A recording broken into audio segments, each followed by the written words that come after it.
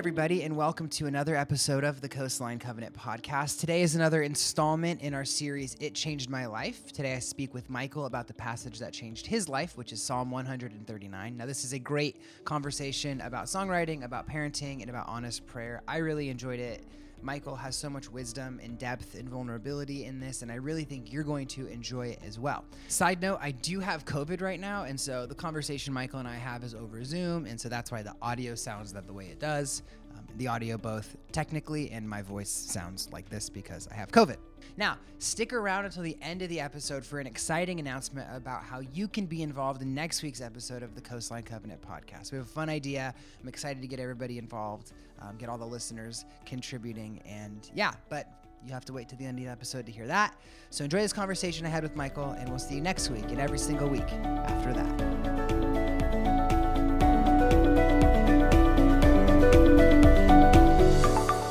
Well, hello and welcome to a very special episode of the Coastline Covenant podcast. Special because we're doing it remote, except I'm remote. Michael, my guest, is in the office. I can't be there because I have contracted COVID-19 for the second time this year, which is exciting because 2 years ago, I didn't even think I'd get it once, and now I've gotten it twice. And so I'd like to thank the person who gave this to me. I don't know who you are. I don't even think you know who you are, but I am sick. Megan is sick.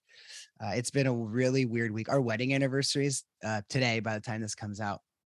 And so we're like, ooh, what do we want to postmate for our anniversary? I had COVID on my 30th birthday as well. And so it feels very similar to, big milestones, you have to have COVID. But I'm talking with Michael, who had COVID recently as well, like last week, right? I may be the one that gave it to you. I don't know. I don't think so. We weren't really around each other. No, Megan brought that up. She's like, well, could it have been Michael? And I was like, no, I actually didn't see Michael at all because you were at camp after I got back from camp, right? Yeah.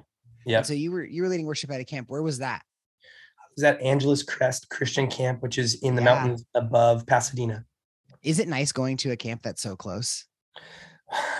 Yeah. I mean, here's what's weird about it. It is close, but it's also like the furthest away from like civilization of any camp that I've gone to, because a lot of camps, they're up in like the Big Bear Mountains or, Arrowhead area. And so to go to a supermarket is like a 5-minute drive. This camp is like, you're out there and it's like a 45 to at least an hour drive to get to any like gas station. So it's in the mountains. Like at that point, you could just go back to LA. Yeah. Yeah. That's what you would be doing. That's crazy. And so you're leading worship. How often do you do that? Do you lead worship for camps? No, I wouldn't say often, but I'd say like the pattern has been like one in the winter over a weekend and one in the summer over a week. And did that used to be like your main gig, like doing camp ministry? I wouldn't call it my main gig, but I have literally led worship at probably like 50 camps. I mean, You've gotten your 10,000 hours easily. Oh yeah. I've got the 10,000 hours. Did you read Range? No. What's Range? Okay. A book that is about, it has a lot to do with that 10,000 hours, kind of becoming an expert on something. And it talks a lot about like human tendencies and how you actually become an expert and how it's different than what a lot of people say it is. So good book. Right. Recommendation. So is it kind of refuting what Malcolm Gladwell says in the book Outliers, which I think Outliers is a fantastic book. It is one of my top 10 favorite books of all time. And that's the book where he puts out the 10,000 hours theory. Well, okay. So it's kind of refuting it. What it's talking about is it's not refuting it as much, but it's more just kind of, I guess, defining it. What it talks about is here's an example. They have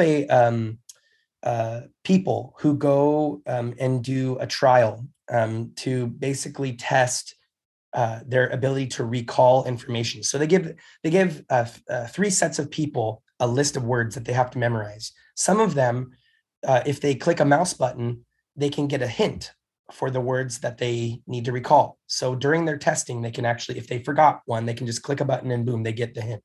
The next group, is given less hints.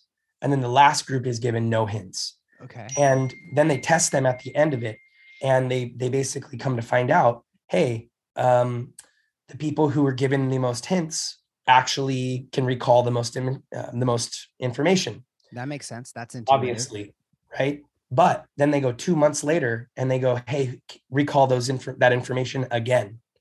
And the people who had to work for the information by far blasted away all of the people who were given hints.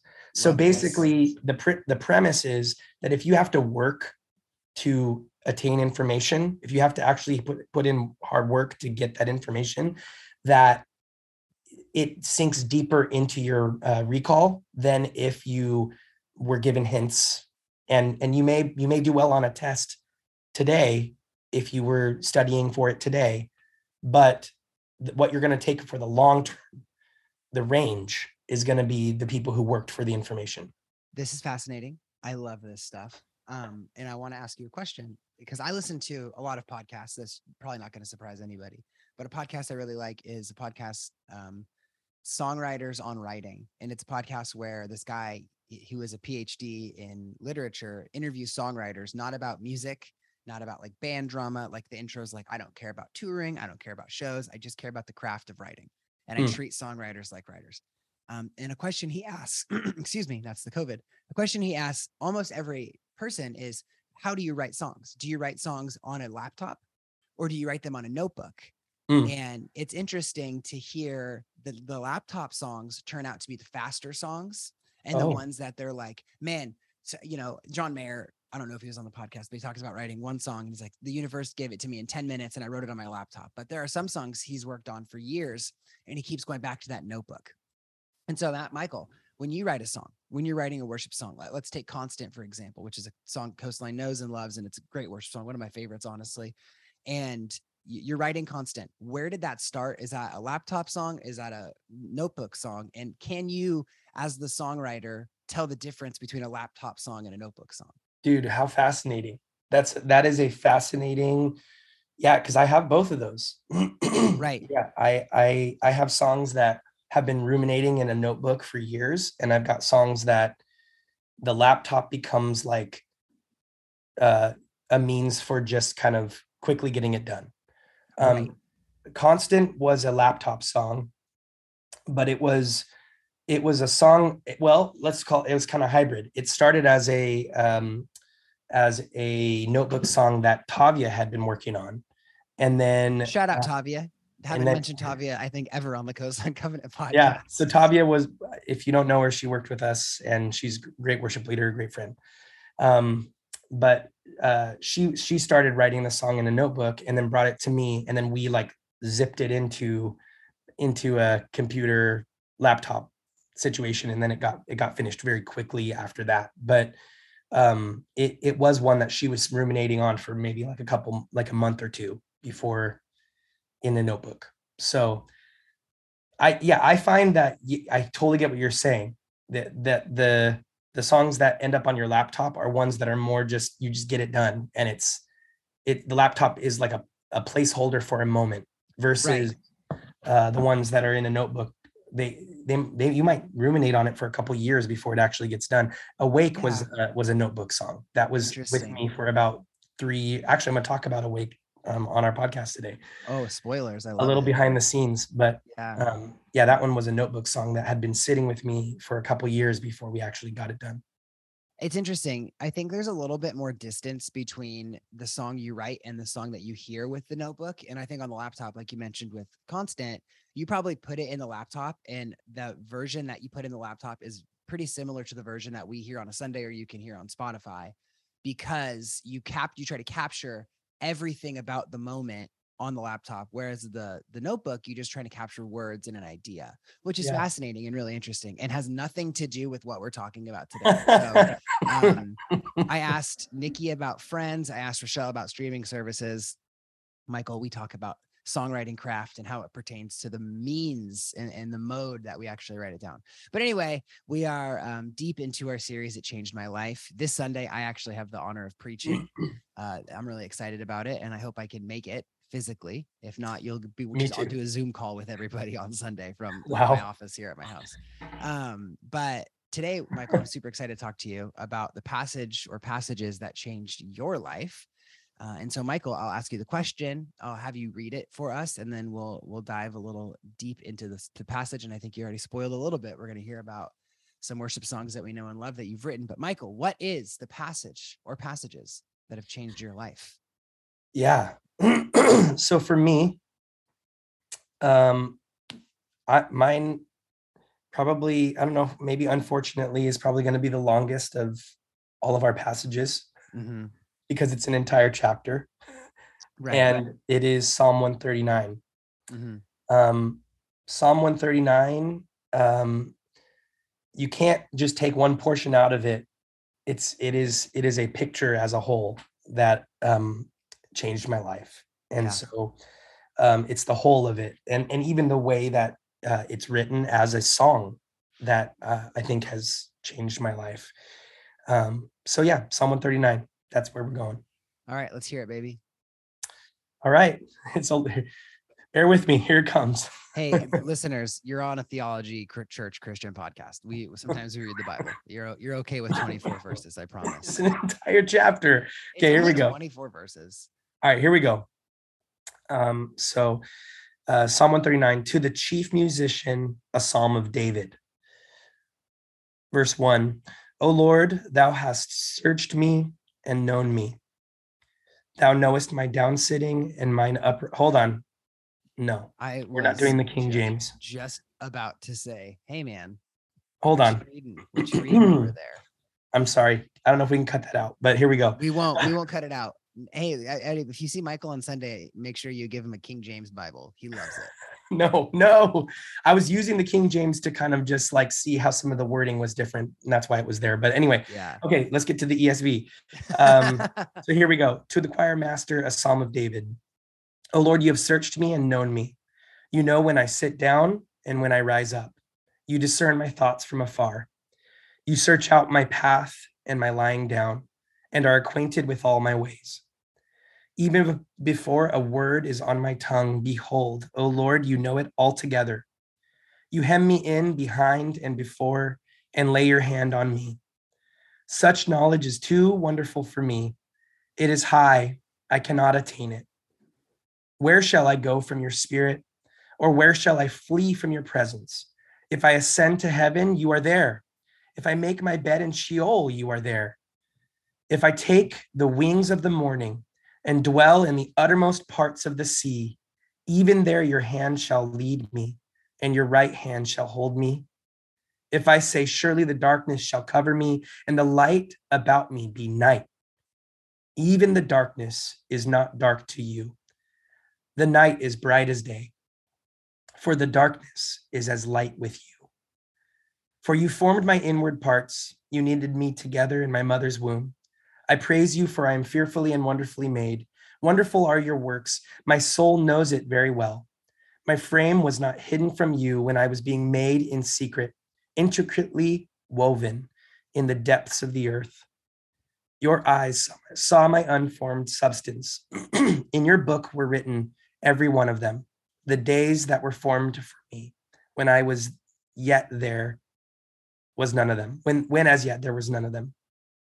How precious to me are your thoughts, O God, how vast is the sum of them. If I would count them, there are more than the sand. I awake and I am still with you. Oh, that you would slay the wicked, O God. O men of blood, depart from me. They speak against you with malicious intent. Your enemies take your name in vain. Do I not hate those who hate you, O Lord? And do I not loathe those who rise up against you? I hate them with complete hatred. I count them as my enemies. Search me, O God, and know my heart. Try me and know my thoughts, and see if there is any grievous way in me, and lead me in the way everlasting. It's not that long, Michael. That felt long. There's some longer ones. Okay, so what initially made this psalm resonate for you? Well, so this psalm, my history with this psalm actually goes back to high school for me. I came from a non-Christian home. The Barkers are a brawler family. They're very big people, and they're very loving to their own, but you don't want to get in the way of the Barkers. They're very big. I am like a very small Barker, actually. Um, and not only are they big, but there's just lots of stories of, you know, bar fights and late nights. That's kind of a part of the Barker history. And so my bio dad was a drug addict and an alcoholic. And when I was 4 years old, my dad left. We didn't know where he had gone. He just left. My parents were already divorced at that point, but he was seeing me every other weekend for, you know, visitation, and I'd go see him. But he just left. My mom didn't know where he'd gone. All child support had stopped, and he was gone. Come to find out, he was in Arizona with my older brother and sister, living near them and just living off the grid with them.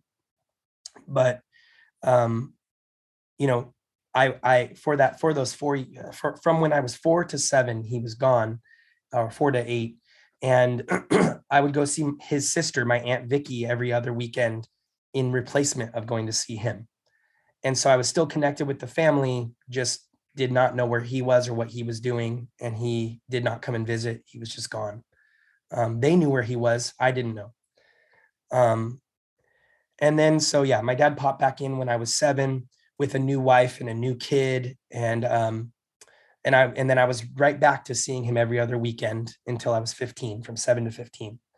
And so what that did in me, to have my dad, who you know, even as a young kid, no matter if he was a drug addict, an alcoholic, and deadbeat, as a young kid, as a young son, you still look at your dad as like everything. You know, I mean, he's your hero. He's everything to you as a young 4 to 7 year old.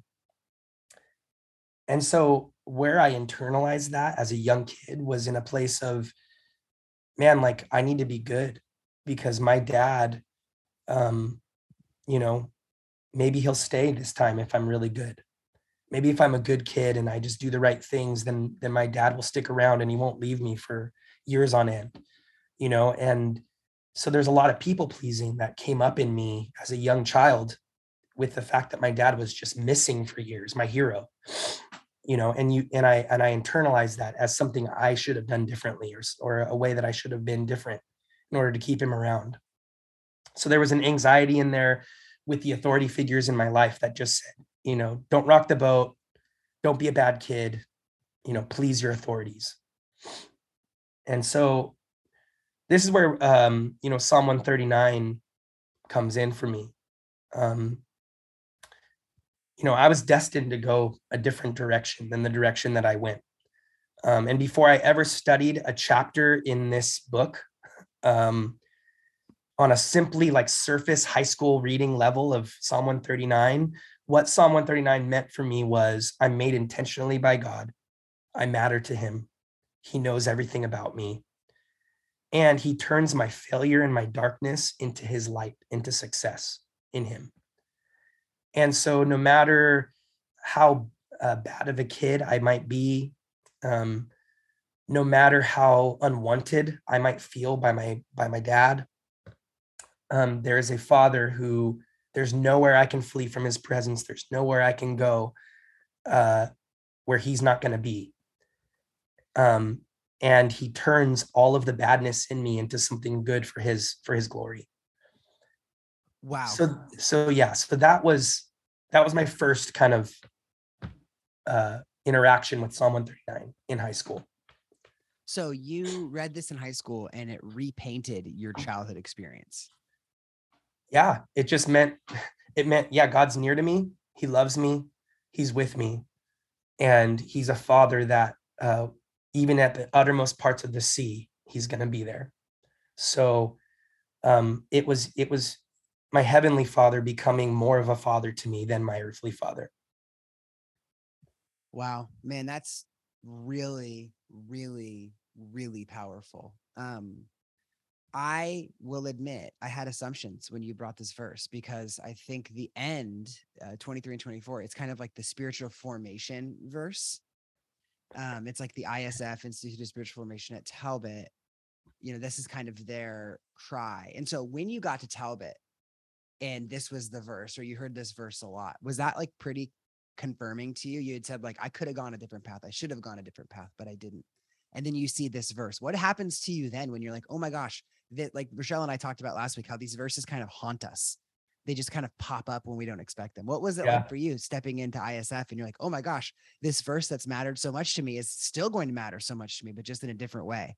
Just changed my life. I mean, it's like, yeah, it was just, you're totally right. Like, actually, I didn't even think of that until you said it, like just how haunting that verse, this passage has been for me in a good way. But yeah, I think when I kind of dove into it with this new spiritual formation lens, it just brought the whole passage to life in a new way. It felt like rediscovering something that was already really important to me in a even more important way, if that makes sense. So yeah, a lot of my, Psalm 139 is really important within the curriculum at Talbot for spiritual formation. And it's also really important in your past and your future. Yes. Yeah, yes, that's really cool. Yeah. I love that. I just love how even I can have an assumption as to why you pick a verse and you completely don't, go into my assumptions, which is fine. But like, I can be honest and present those to you. You're like, oh, I never thought about that. Like, that's just the cool thing about these passages, how they're so dynamic and they cover so much ground in our life. Like, oh, I never thought about it, but I do see it that way. That's really interesting. Well, this is where I feel like, a lot of people will say, man, I don't want to hear a sermon on that passage, like John 3:16, because man, I've heard that 1,000 times. That's boring. Why are you preaching on that one? And man, like, I have found that verses, sections of scripture like Psalm 139, there's a new life to it in every season. There's a season for me in high school where this was my lifeblood. This passage just meant so much to me.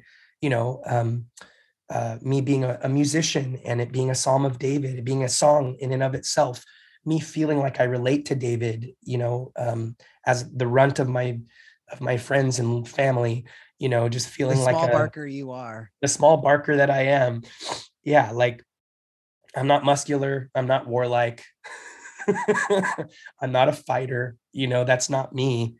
But I feel like I didn't even choose to be a leader. Like, I was forced into leadership, and I think of David being this little shepherd who, is just doing his thing out in the fields and, hey, bro, come on over. We've got a giant for you to slay. Like, you didn't choose this. You didn't want this. You're just a little musician shepherd boy. But man, like, I've got a big task for you and it's above your head. It's above your pay grade, but you need to go do this. I've related a lot with David. Yeah. I mean, there's so many similarities that you just brought up. Okay. So I have a different question for you now. So verses 19 through 22 takes a little bit of a turn.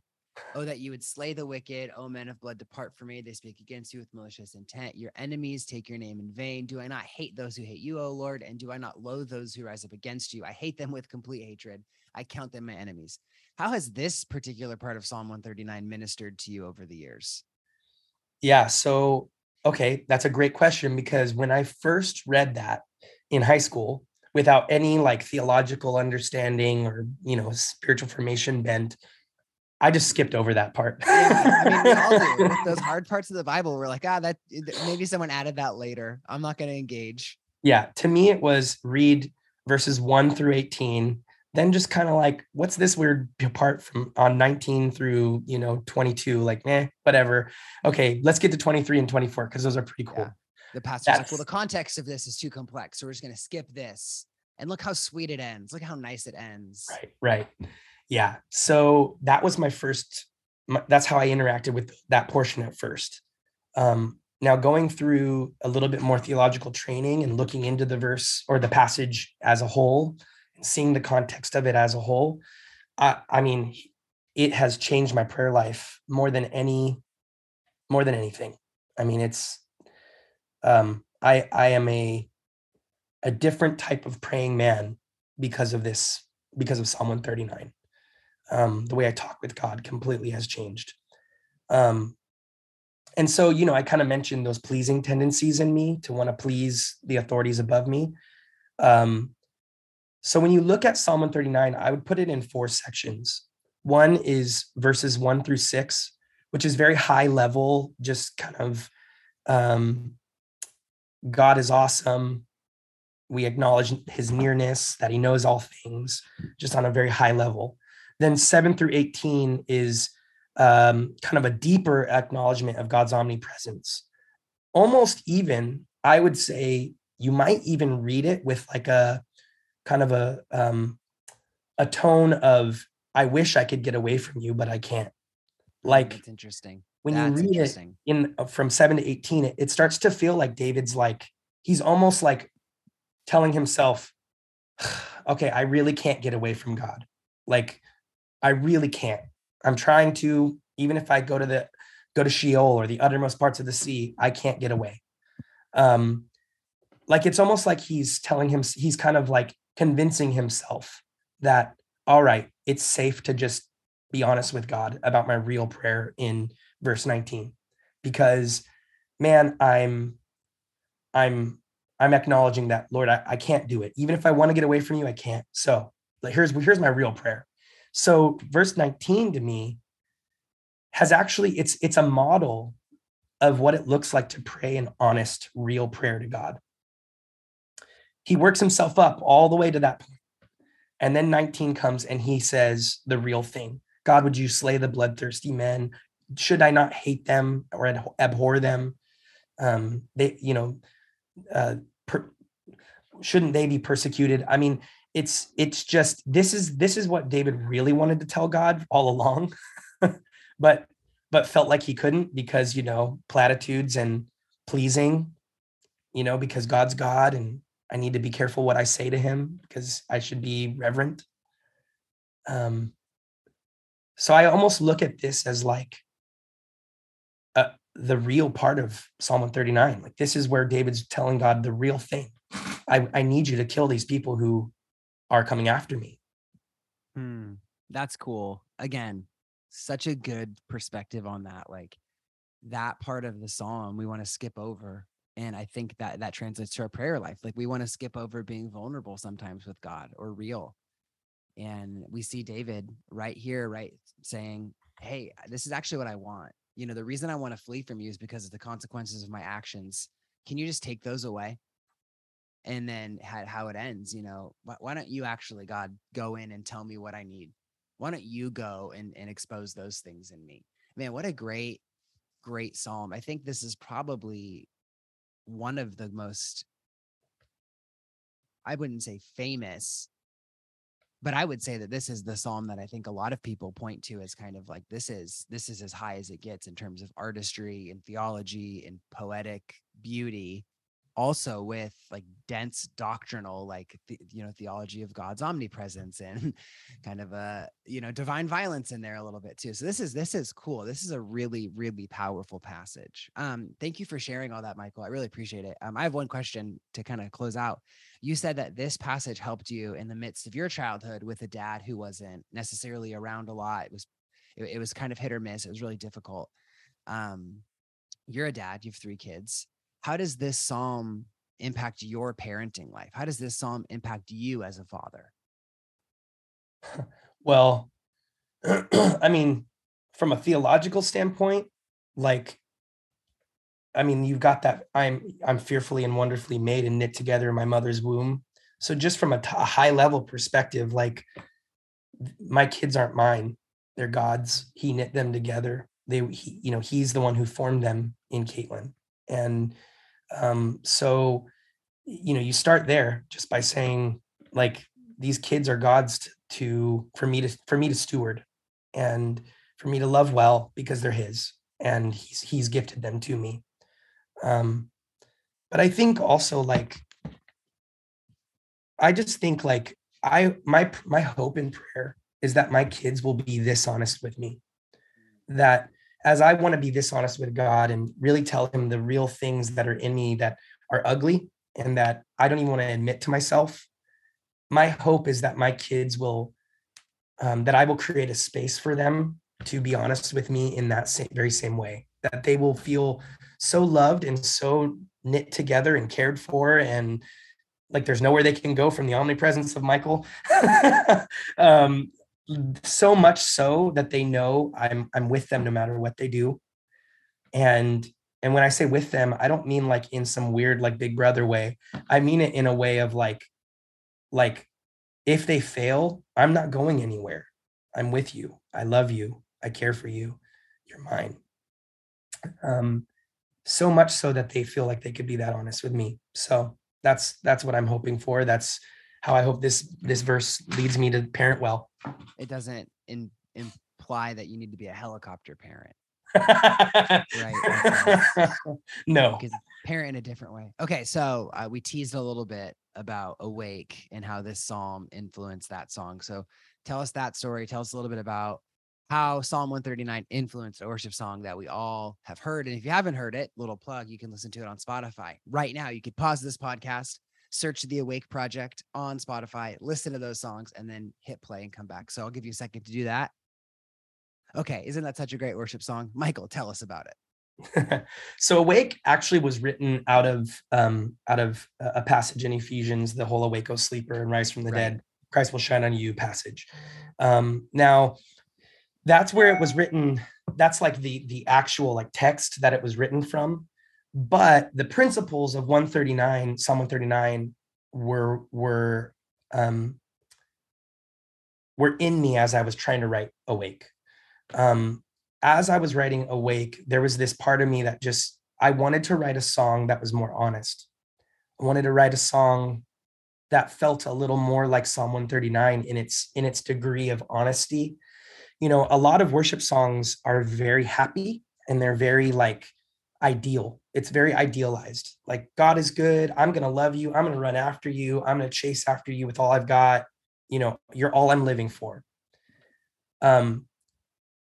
But I wanted to write a song that was more like, hey, God, I need you. And I fail, and more confessional, more here's where I'm failing. Here's where I stink.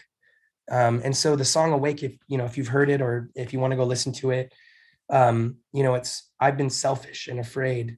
I've been defensive. I've pointed blame. I've had idols, I've lived in shame. It's a confessional song about being honest with God, and then finding life and awakeness in him as we are honest with him. And so that song Awake actually was birthed out of Psalm 139, probably just as much as it was out of that passage in Ephesians. So that's a little behind the scenes. I love that. A little behind the music with Michael Barker. Well, Michael, I appreciate your honesty and your vulnerability here, and leading us through this psalm. My prayer and my hope is that people heard this and jumped back into the passage after they're finished listening and found something in these 24 verses that really stuck out to them. And man, this was such a blessing. I appreciate it, Michael. Thank you for powering through your voice problems. Are you leading worship this Sunday? I'm supposed to be, man. I hope I get my voice back. Me too. I'm preaching. So, it might be just the quiet hour at Coastline this week, but we hope to see you. Thank you for listening, Michael. Thank you for jumping on Zoom with me. And yeah, enjoy this psalm and enjoy all the other passages. And we will see you next week and every single week after that. Well, I hope that you enjoyed that conversation with Michael. And you might be thinking, well, Hunter, that's everybody. We have now heard, or we will have heard from everybody on staff at Coastline about the passage that has changed their life. And you'd be right, but we have not heard from everybody because we want to hear from you. I'm opening up my email, hbabcock@coastline.family. Again, it's hbabcock@coastline.family. And I want to hear what passage changed your life. Shoot me an email with a paragraph, with a passage, with a story, any way that any scripture has changed your life, has impacted you, has influenced you, has changed you. And I'll read them on the podcast next week.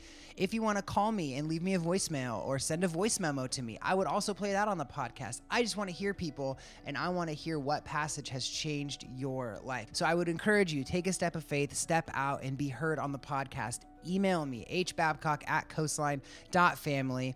Tell me which passage changed your life and why, and we'll read it on the podcast next week. Send me a voicemail, send me a voice memo. all of those things. We'll play it. We'll have this episode next week be super interactive and super fun. And I'm really, really excited for what could happen. So we will see you next week, and we hopefully hear from you next week and every single week after that.